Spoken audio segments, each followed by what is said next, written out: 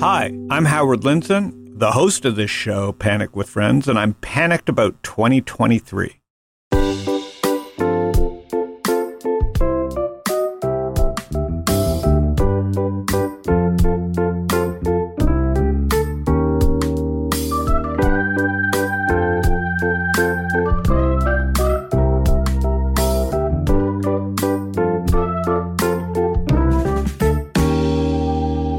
Hey, Howard, how are you?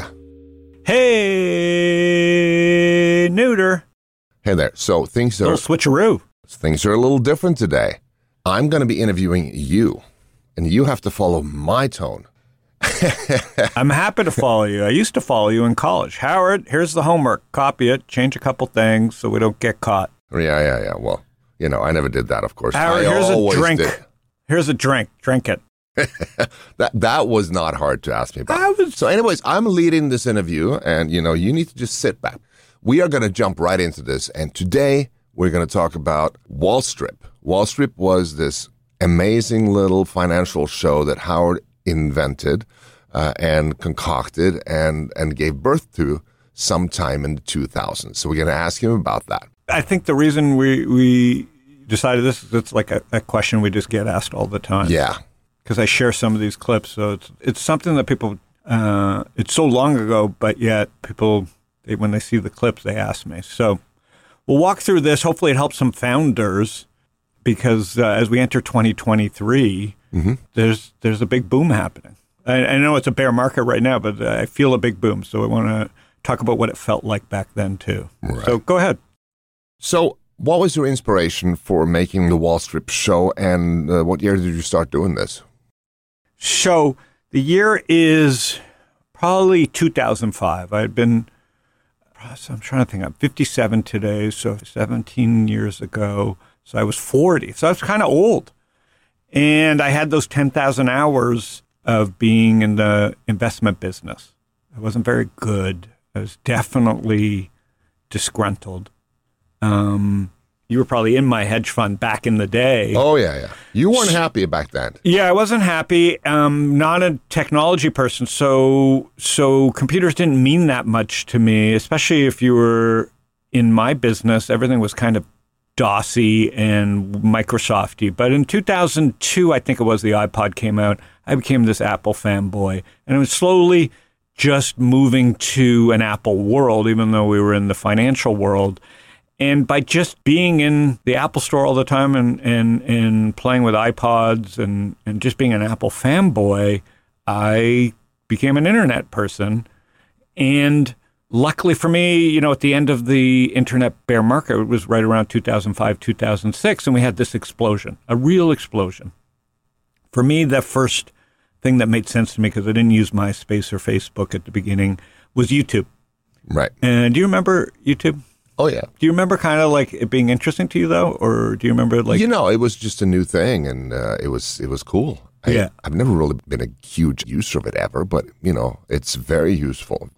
So back to what was the inspiration. So I had done, as a kid, in my teens, stand-up comedy in Toronto. So I grew up in Toronto, and, the people that grew up around the iPhone era have the iPhone and all the stuff around that. When I grew up in Toronto in the 70s and early 80s, my formative teen years, Toronto was all about comedy. We had all these great comedians. We had John Candy, Eugene Levy, Mike Myers. We had, the whole Second City thing. Chicago knows Second City, but Toronto had a better Second City with these people. Joe Flaherty, Dave Thomas, and, of course...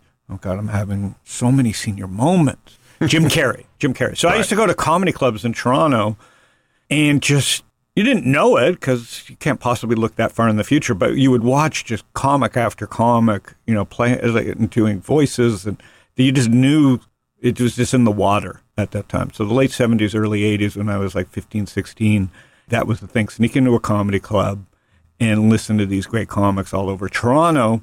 And at the same time, Second City on TV was this show that was about, it was way before The Office, but it was a show about all these comedians playing characters, the Second City, about a TV station. So they were just spoofing this TV station Not in the same camera way, obviously, because it was like, I don't know, 40-something years ago. But it was just hysterical because it was just like your version of what a TV station, a Canadian local TV station was run by. And it was all these classic characters and talk shows. If you grew up at that era and you had any bit of sense of humor, you were lucky because you just thought comedy was the thing. That was like the internet. Right. And so I did stand-up comedy. It was terrible. So, and as a Jewish kid, you can't tell your parents you're going to be a stand-up comedian in Toronto. So you go to school. I got my way through school, floundered around, became an entrepreneur. And, when I started my hedge fund 25 years later, it really wasn't like a good decision. But I was very independent and entrepreneurial.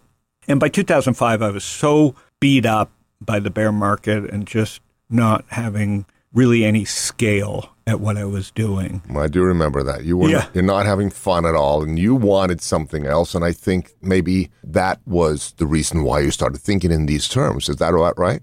Yeah, it was that and the tools that I was using to do my hedge fund. I couldn't either afford them, so I was stuck using Yahoo Finance and Street.com, which weren't bad. It's just like you weren't in the game. And, I couldn't afford a Bloomberg. Just, right. It was kind of a lone wolf and didn't have real mentorship. And it just wasn't making me happy, right? Like just, trying to measure myself against the market. So like you said, like it was just like I was doomed. I was just in my own spiral of, wrong career, wasted skill set, and just unhappy. And so the Apple Store was like my thing. It was just like, the iPod was just... You were in heaven there. I was in heaven because I wasn't a geek. And the way they did I don't know. It was just the iPod was the first thing, and a music is the first thing that just made sense to me from a technology standpoint. And I think these were tools that you could relate to and you can figure out how to use, saying, you weren't that technical. Yeah. And so I don't even know what the browser was that I used in 2005, 2006. Probably Internet Explorer. No, it definitely wasn't. It was probably Safari. I don't know what. Really? Yeah, because I was using a Mac, so whatever Mac was offering at the time. Yeah. So I'm using Safari. Anyways, Web 2 starts, and I discover TechCrunch. I'm trying to think of some of the other big media brands at the time. So I just start reading about Web 2, and into my office comes Brett Darrow, Golf Now. Oh, yeah. Yeah, so his father, what's his name? His father had come to pitch me some religious pyramid internet scheme. I don't know why it came into my office to be pitched at. I forget his name. Anyways, he comes in to pitch me. I go, dude, I don't know much about internet, and this feels like not my thing. And he says, I don't know, he sees a golf picture on the wall or something. He goes, my son has a golf company, Golf Now. Oh, really? Or Golf 602, and I say, I'd like to meet your son. And, because at this time, I didn't want to do my regular job. And so, Brett Darrow comes to pitch me Golf 602, and I show it to Tom, and I show it to a bunch of my friends. I said, this is it. This is, I don't know anything about the internet, but I go, wow. This thing is a license to print money. And I probably, I remember going home to see Ellen and I said, let's sell the house. I'm going to put, $500,000 into this thing. And we downsized. We probably put too much money into Golf Now. But I think it was that baby step to Wall Street. It was like, I didn't have to run the company. It would have been too big a step. Meaning, I probably should have asked to be more involved, but I was like, no, I got my hedge fund. This will just be an investment. But what happened for me, position sizing wise, it was too big. Right. Like, too much stress to, sell your house, downsize, put that much money into like your first big startup. That's gutsy. And not be running it, even though we love Brett and his partner Frank, when I just was not in a position to not be a meddler. And so, as Golf Now, which was super successful, we changed the name, blah, blah, blah. As it became more successful, I'm like, guys, why aren't we doing like a video show and why aren't we integrating more than you figured out how to do tea times? Why don't we turn this into a media company? And Brett, to his credit, was like, no, we do one thing. Let's just focus. We've got, hundreds of millions of dollars in tea times ahead of us. Like, leave us alone. So out of spite, my first spite company was like, wow, I'm going to show them. Right? I'm going to create a show about golf. It's going to become really popular. And they'll, blah, blah, blah. So the more work I did, the more I was like, didn't have a passion for making that type of show. And during this time, YouTube becomes the thing. Right. And it wasn't just YouTube, it was Crackle. There was like 100 video, but YouTube was the one that everybody locked onto in 2006. And, at the time I had just started blogging, had met Fred Wilson, who had started TheStreet.com. And then one night I had just epiphany that I'm going to create, CNBC on YouTube. The Second City version of it, like this really slapstick, like all the complaints that I had about CNBC. This is a fantasy, of course, because it was just me in a room. But I'm going to make a show that runs 24/7 on YouTube that is inspired by what Second City did in the day. And it's just going to be these people that run a financial news network and just are terrible at their job. So I'm sure you got pitched. Did you invest? I did. Okay. So all my friends got pitched. And lucky for me, everybody invested. But I, going down the Web 2 rabbit hole at that time, because, opening up TechCrunch was like opening up Twitter. Okay. So I know it's hard for people to understand this, but that's how early the web was. So TechCrunch was kind of the place you went to just see who was launching cool stuff. Right. Right. And so that was my drug. I would go there and just be inspired by all these people creating companies. So now it's in my head. And I'm writing up this idea, and I was reading Fred Wilson's blog at the time, and I remember just the way I am even today. Like, there was no reason to cold email Fred a pitch. Can you imagine pitching Fred? Well, just like people pitching me just because they get inspired of hearing one thing. Yeah. What are the odds that I'm going to return that email and actually think it's a good idea? So 0% chance. I'm just like, I think I have the best idea. I honestly don't even know at the time that Fred's into fintech. I was just reading his blog. Okay. Meaning I was just like, wow, this guy's super smart. I sent him this one-pager, probably spelling errors if you know me. And it was just I'm really excited about this idea. What do you think? And he was interested. Right. Yeah. And he'd kind of known me through commenting on his blog. And we got on a call, and he said he really likes the idea and he would invest. And he said he would invest, $50K. He wasn't going to do it through his fund. It was just like an art kind of project. Can you tell us about how he and his wife came out here and met you and Ellen, and his wife thought it was nuts? These are all random things. Right. In 2005, when I became a fanboy of his from his blog and just disgruntled at my own job, I would just hang out on his blog in his comment section and say weird things. And it just became a cast of characters on his blog, much like Twitter is today. He had thousands of people that were reading his blog and then commenting on it. But he was probably like the rest of us who knew you, got to know you, that we realized there was something there with this guy from Toronto, that he had weird ideas and he was all over the place, but there was a theme. He was on to good ideas all the time. And the first one was Golf Now, and then Wall Strip. Yeah. And before I started my hedge fund, it was The Grip. So we had a successful business. I had turned that into the hedge fund, which was a bad decision. And now I'm looking to get out. And I'm not a real estate person. And during this time, the real estate boom's going on, but it didn't interest me. So Web 2, I'm down the rabbit hole. He says he's coming to Phoenix, and I invite him to a Suns game. We hadn't met. And there's no Twitter. So it's just his blog and some psycho that there's no face, no name. There's no way for him to know who I am. The internet was really not fully developed. Like Fred Wilson's sign? No, he just trusted from my comments that I wasn't a killer. But his wife, Gotham Gal, right? And he tells me the story that she was just, you can't go out with this person. You can't go. This is only 2006. Mm-hmm. Like, you can't go out with this person that you just know from the internet. Anyways, Fred went to the game. It was friendly. It was awkward, of course. Because it just didn't have that internet thread back then. It was much clunkier. Mm-hmm.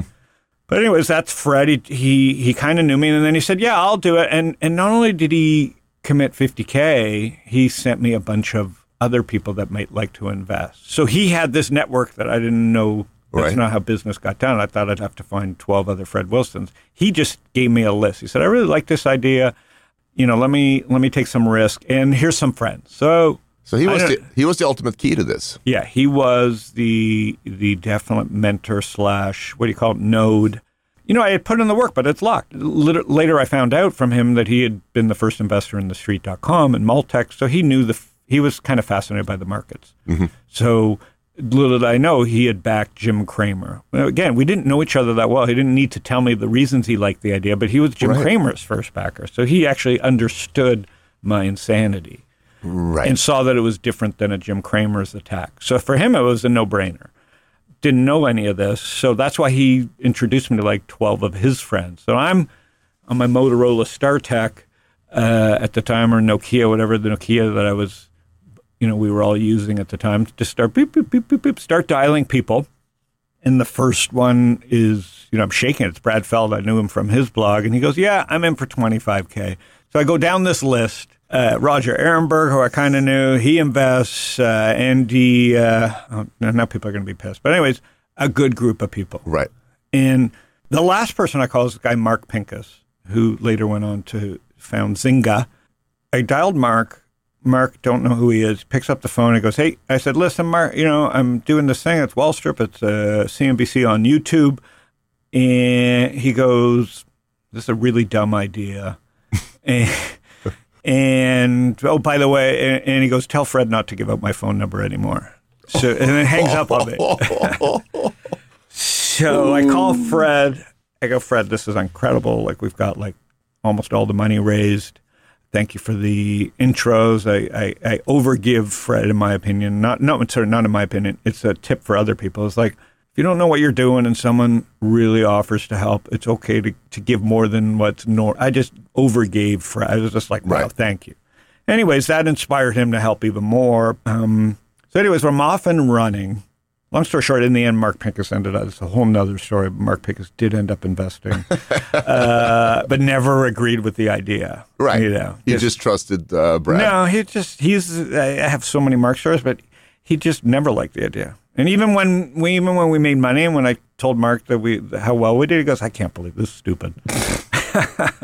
Which is just how the world still works today. So did Fred just say, come on, put some money into this? No. That's a whole nother story. Mark ended up wiring after he knew the company, like 3 or 4 months later. And money showed up later once he knew we were successful. I'll come back to the story. But so anyways, we start the company with $590K. It ends up becoming $600K with Mark Pincus's money. And off we go with just like a basic idea of what an internet show will be on YouTube.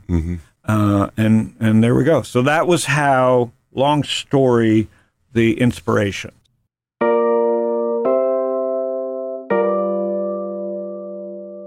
So where did you go from there? How did you come about the actual production? Yeah. So back then, like, I think the valuation on Wall Strip at the time was like 300 or 400K pre-money valuation. I don't know, it gave up 40 or 50% of the company. And still running my hedge fund, but now I start writing this idea. You can't go build a 24-hour YouTube channel in one day. So the idea is to do this 1 3-minute show every day. Oh, wow. That's a spoof. Did you do it every day? It was every day. Oh, my God. Yeah. Crazy. Yeah. And again, the inspiration for the show, too, is this show called Rocket Boom. So you got to have some semblance of ideas. So Rocket Boom was one of the innovators of the time. Because at the time on YouTube, 99% of the videos were stolen or uploaded from a TV show or of a cat, like I was someone filming their cat. It wasn't like content, right? It was more like no one knew what to do with their camera. Like, it was just so new. People were doing absolutely dumb things. There was no production. People were just turning their cameras on things and running it and uploading it to YouTube. But because of my position as someone who hated my job and knew Second City and hated CNBC, it all just made sense to me. I said, I just now have a platform to just create a free 24-hour channel. So we start with this 3-minute idea. I don't know anything about making a show or producing a show, so I just start searching, find production teams, interview a bunch of production teams, came upon Adam and Jeff, Adam Elin, and I hired them. I said, guys, we agreed on like $6 or $7 or $8 a month, which was cheap. But they were just struggling producers who wanted to do, make this one of their jobs. And I hired them. My instincts were they were very talented and understood my vision of how to create a show. It was all very trusting because I had no experience doing this. And John Labes, who you met, they had hired John Labes later on. And I was so excited because I was going to be like a producer. Right. I don't know anything about producing, but I was just so excited. Oh, I get to interview people and pick the star of the show because I didn't want to be in the show. I was going to be more like Larry David, like the foil. So the idea of the show, Knut, was that I'm no actor. I'll write the skits and come up with all the ideas. But we need professional actors because I'm not an actor. But I would like be spoofed upon. Because I wasn't famous, so I would just be the foil if they needed a foil. Like someone who just something bad would happen to, or the person they were making fun of, the extra. Right. An executive producer, blah, blah, blah. So that was just who I was. And we came up with a budget and we could spend maybe $3,000 a show. This back in 2006. But I'm sure that was more than 99% of people could spend to do this, right? So for its time, it was going to be high quality. And so we interviewed maybe 300 women. Wow. So I thought that would be the exciting part. Ooh, I get to pick the face of the show. And I was inspired by this Rocket Boom show, which I mentioned, which was also a 3-minute show about stuff on the internet with a pretty hostess in a T-shirt, like a new company, like a startup company that would just give her a T-shirt to wear, and she would just do goofy news, tech news. So that was the show that I was copying. I'm going to do the same thing for my first show, but about the markets. So I had a basic framework. Rocket Boom was very successful. I'm not saying financial, but it was kind of, for its time, viral. It was kind of the 3-minute TechCrunch video show. So I'm like, okay, they have a formula. People seem to like this on the internet. Let's do a 3-minute show about my world. And off we went. So the next thing is we had to find our Rocket Boom hostess. So we're interviewing hundreds of women, and we get it down to 5 or 6. And Lindsay Campbell, she just had you know what I mean? Her face just was the face for that screen at the time. There were no mobile phones. It's just like, in person, whatever. I'm just saying, when I was looking. I agree with you. Right? Like she had presence. She had just this 17-inch screen voice, desktop smart, presence. Yeah. Stanford actress, didn't really want to be an actress. She was more smart. She wanted to be on the other side of the camera. And right place, right time, from a Craigslist ad. She became like the key to the show because she was a professional actress. Guys loved her. She knew nothing about, she was she's like, California girl. She's like surfer girl. She could care less about the stock market. Yeah. Just thought the whole thing was stupid. And every guy, she just had this flirtatious, not in person, but like the screen, the way she commanded the screen at that time, we just picked the right woman. You did. And not only did we pick the right woman in Lindsay, when you get a 10-timer, like an engineer that's just better than every other engineer, Lindsay also then took it upon herself to kind of be executive producer too and teach me and bring in all her friends who were actors and just call in favors. Because literally the only thing I knew how to do was raise the money, give them the idea, promise to give them 100 ideas that they could pick from, right? Because they knew nothing about the market. They just they would go through my ideas for a script and go, that's funny. Didn't matter about the market or not. That's just funny, right? Like the Adobe Flasher. I know it had entertainment value, but did it have actual like stock advice value? Absolutely dumbest idea. Like again, it was just so much passion and so little thinking. So this goes to the point where if you think about Wall Strip and what we created, it's a really bad idea, right? But because of my place in life and the 10,000 hours of like hating CNBC, knowing what products I needed and having that Second City background and yada, yada, yada, I just was willing to do anything but my regular job. And this was the first idea that got traction, at least amongst investors. So it was not less thought, more let's just do it.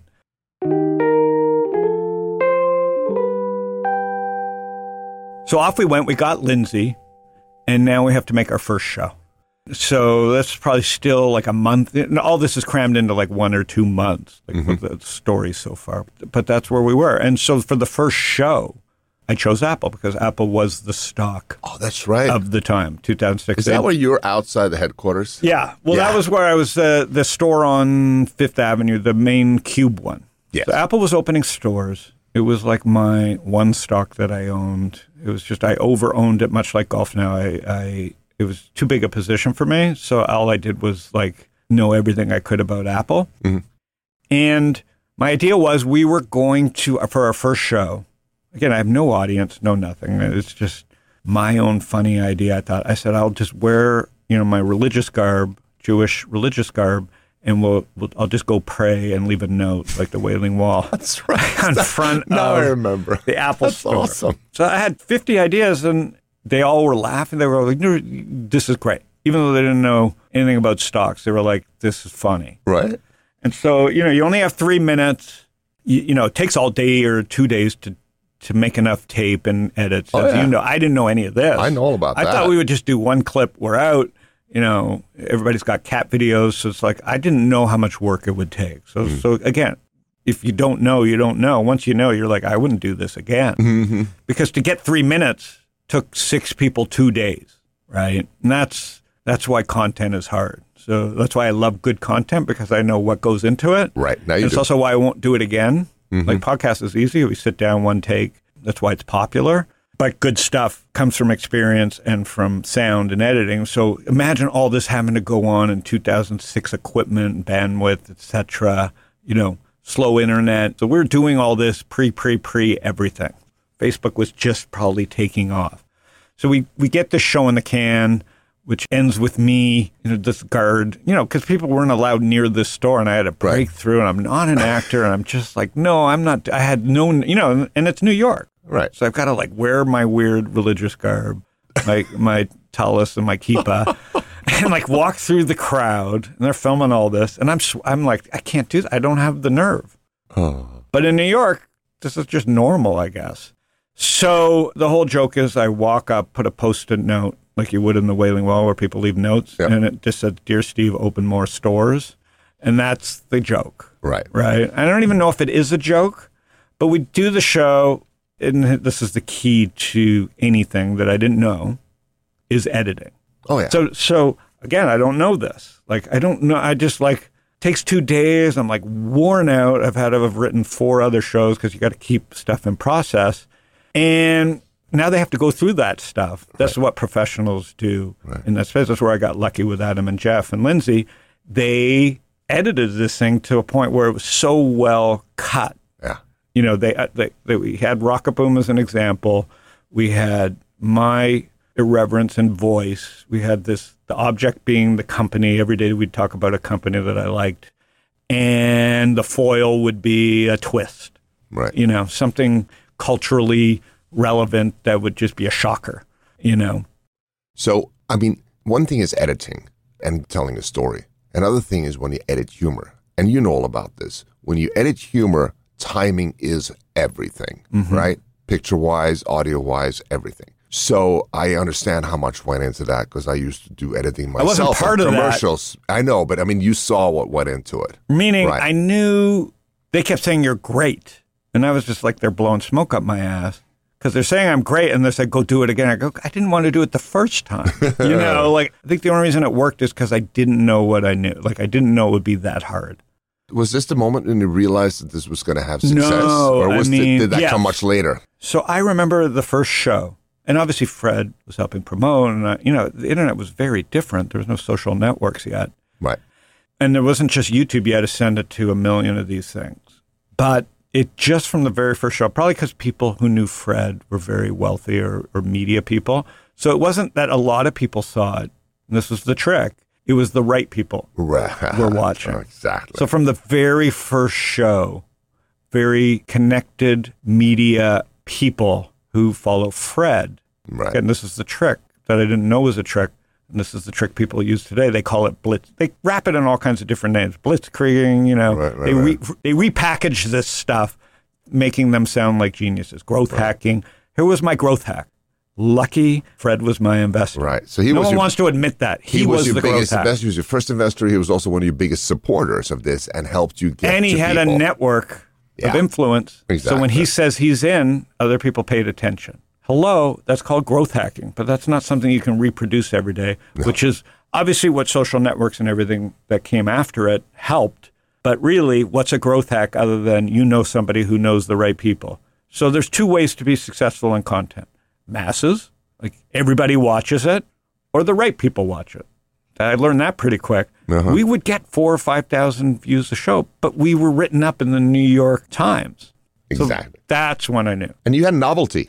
Hey, we had nothing. Yeah, I didn't know what I was doing. It was new, but you had novelty. It was a twist. There wasn't 1,000 other shows doing the same thing. Rock-a-Boom would do 500,000 views. We would do 5,000 to 10,000 views. Oh, yeah. So it would drive them nuts, right? Because they invented the formula that I was copying. Right. Were they pissed off? I think they were always. He was a very angry guy. Most people that carve the way first people don't make the money, right? Like everybody's copying everybody. And I felt it was a compliment. I wasn't hiding it. No. But they knew it, and we would get all the love. They had all the traffic. We got all the attention from the right people. Okay. So we were the only guys who could create. Everybody copied them for tech shows, but no one was going to create. No one in my industry was going to go. There was CNBC and nothing. So no one was making videos, let alone videos that made fun of the system. And so it was just, we were lucky. It was a good idea, but Fred made it happen.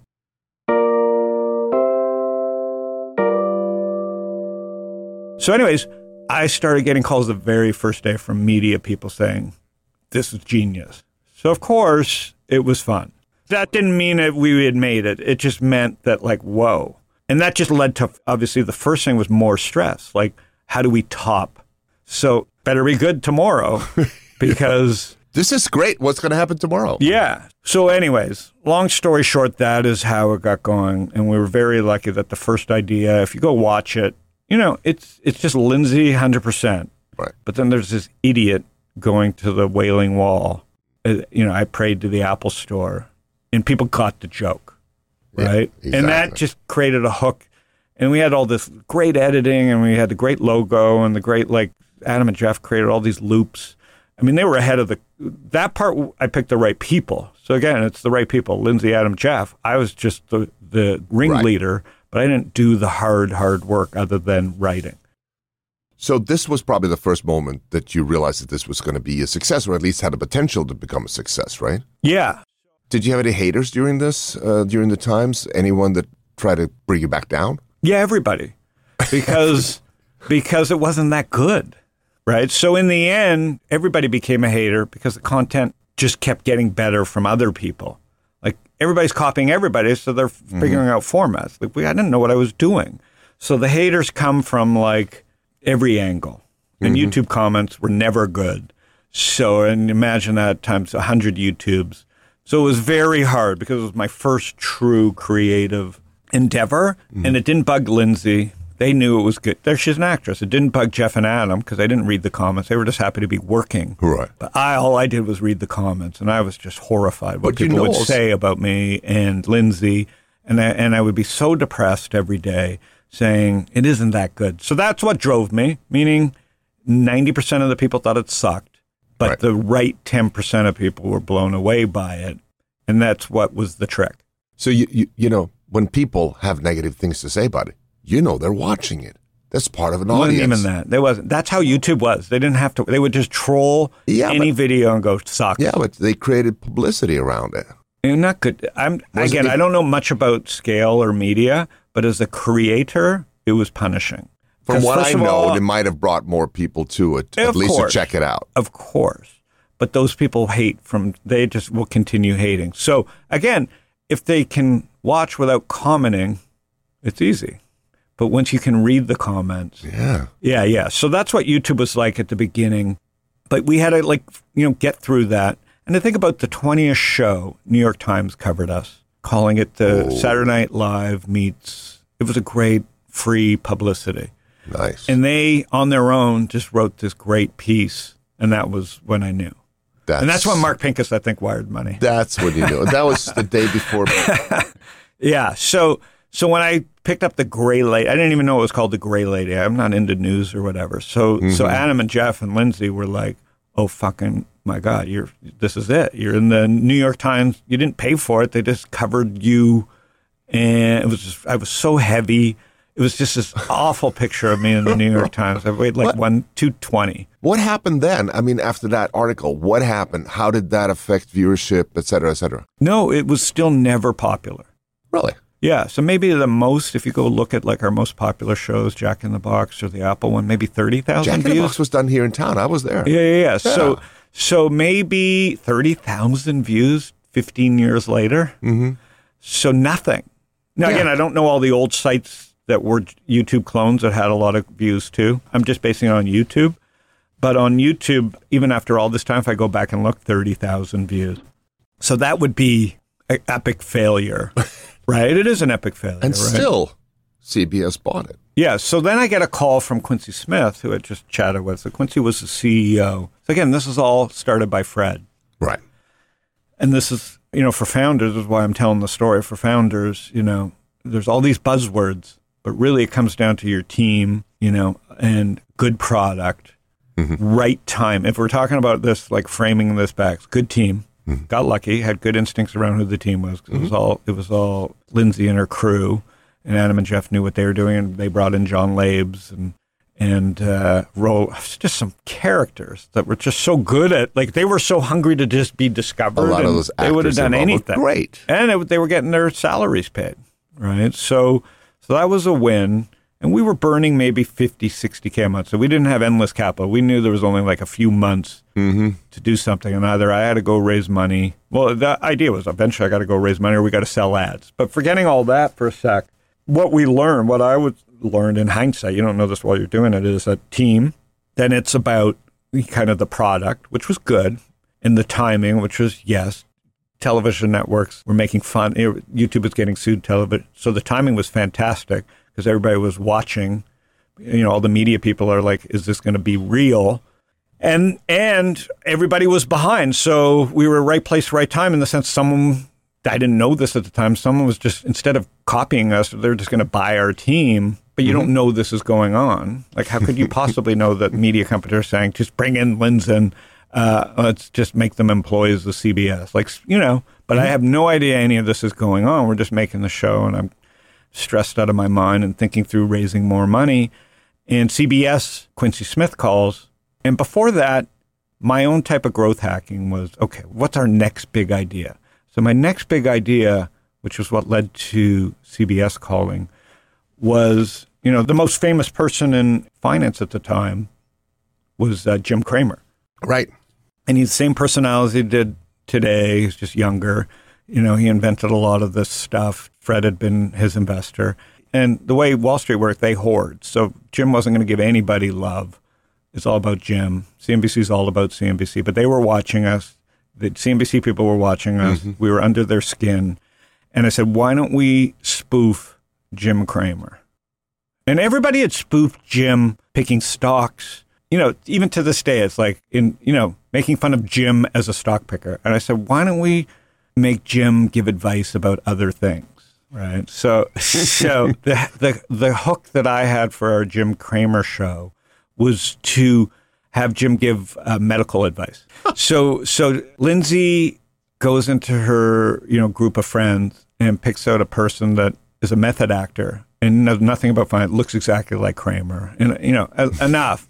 And then just disappears for 2 weeks and becomes Jim Cramer, right? Like disappears into his basement, studies everything about Jim Cramer. Right, I remember. We write this script where Jim is just fired from his job, working in Queens at like a shitty network, giving medical advice to people. A call-in show where he's like, should I get the surgery? Shouldn't I get the surgery?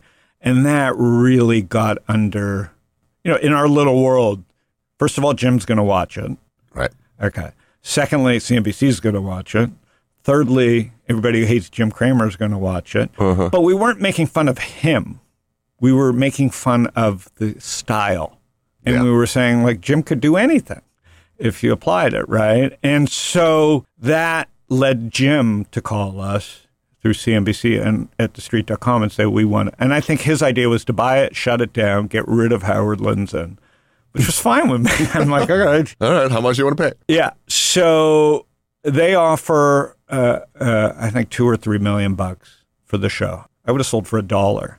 So I'm like Costanza. I'm like, deal. And I call Fred and I go, Fred. And Fred says, not enough. Yeah. Fred goes, I didn't know you wanted to sell.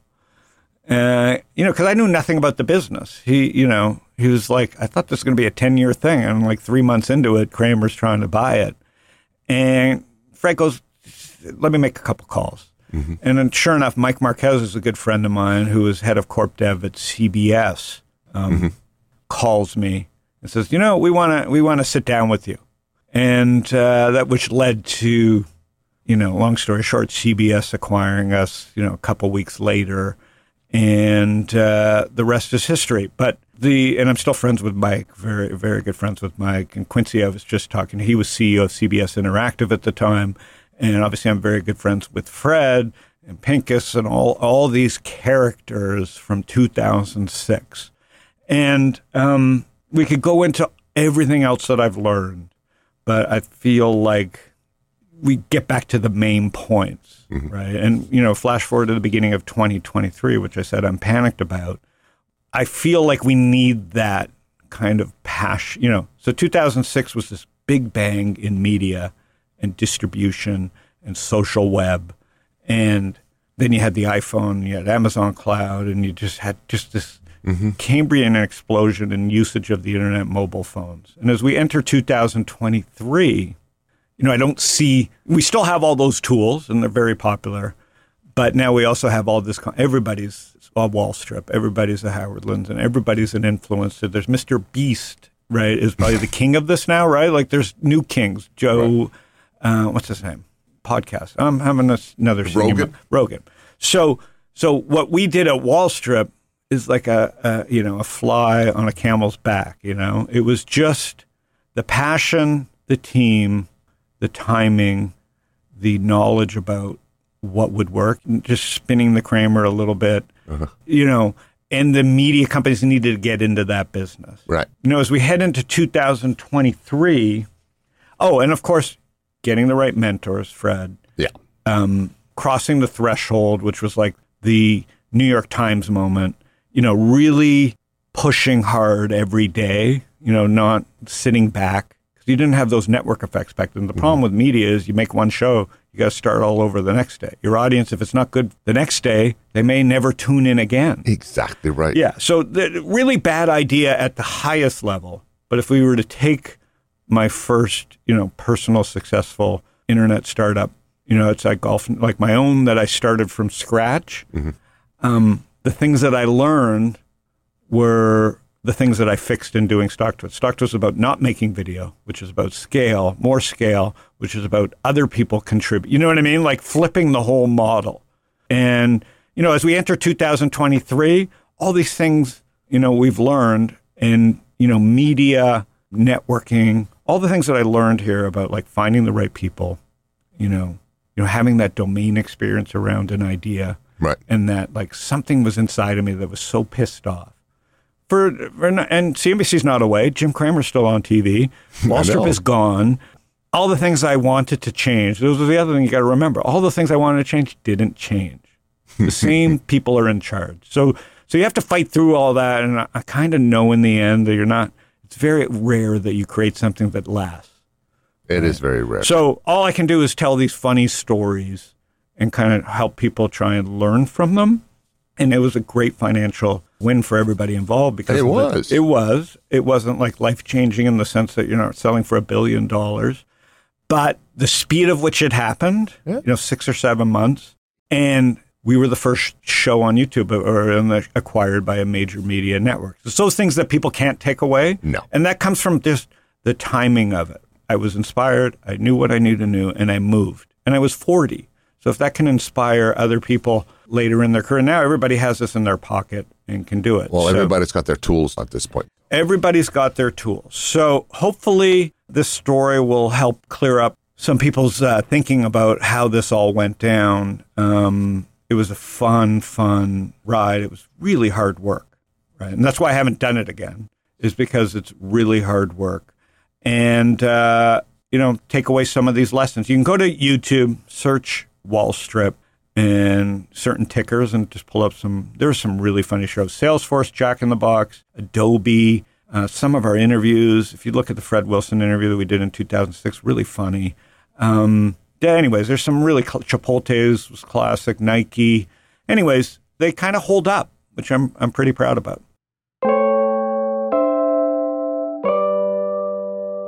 Any other thoughts, or are you ready to wrap? Thank you to Howard for telling that story. And a lot of people have had questions about it, and this hopefully answers most of those questions.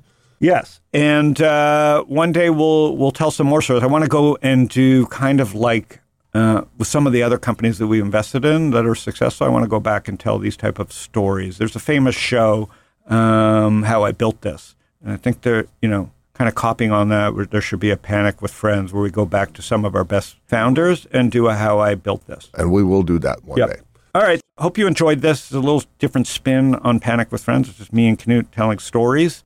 You can find Panic with Friends if you go to Apple, Google, Spotify, search my name, Howard Lindzen, or Panic with Friends, and subscribe. You will get one of these episodes every week. Thanks, Knut. And we will see you, everybody, again next week.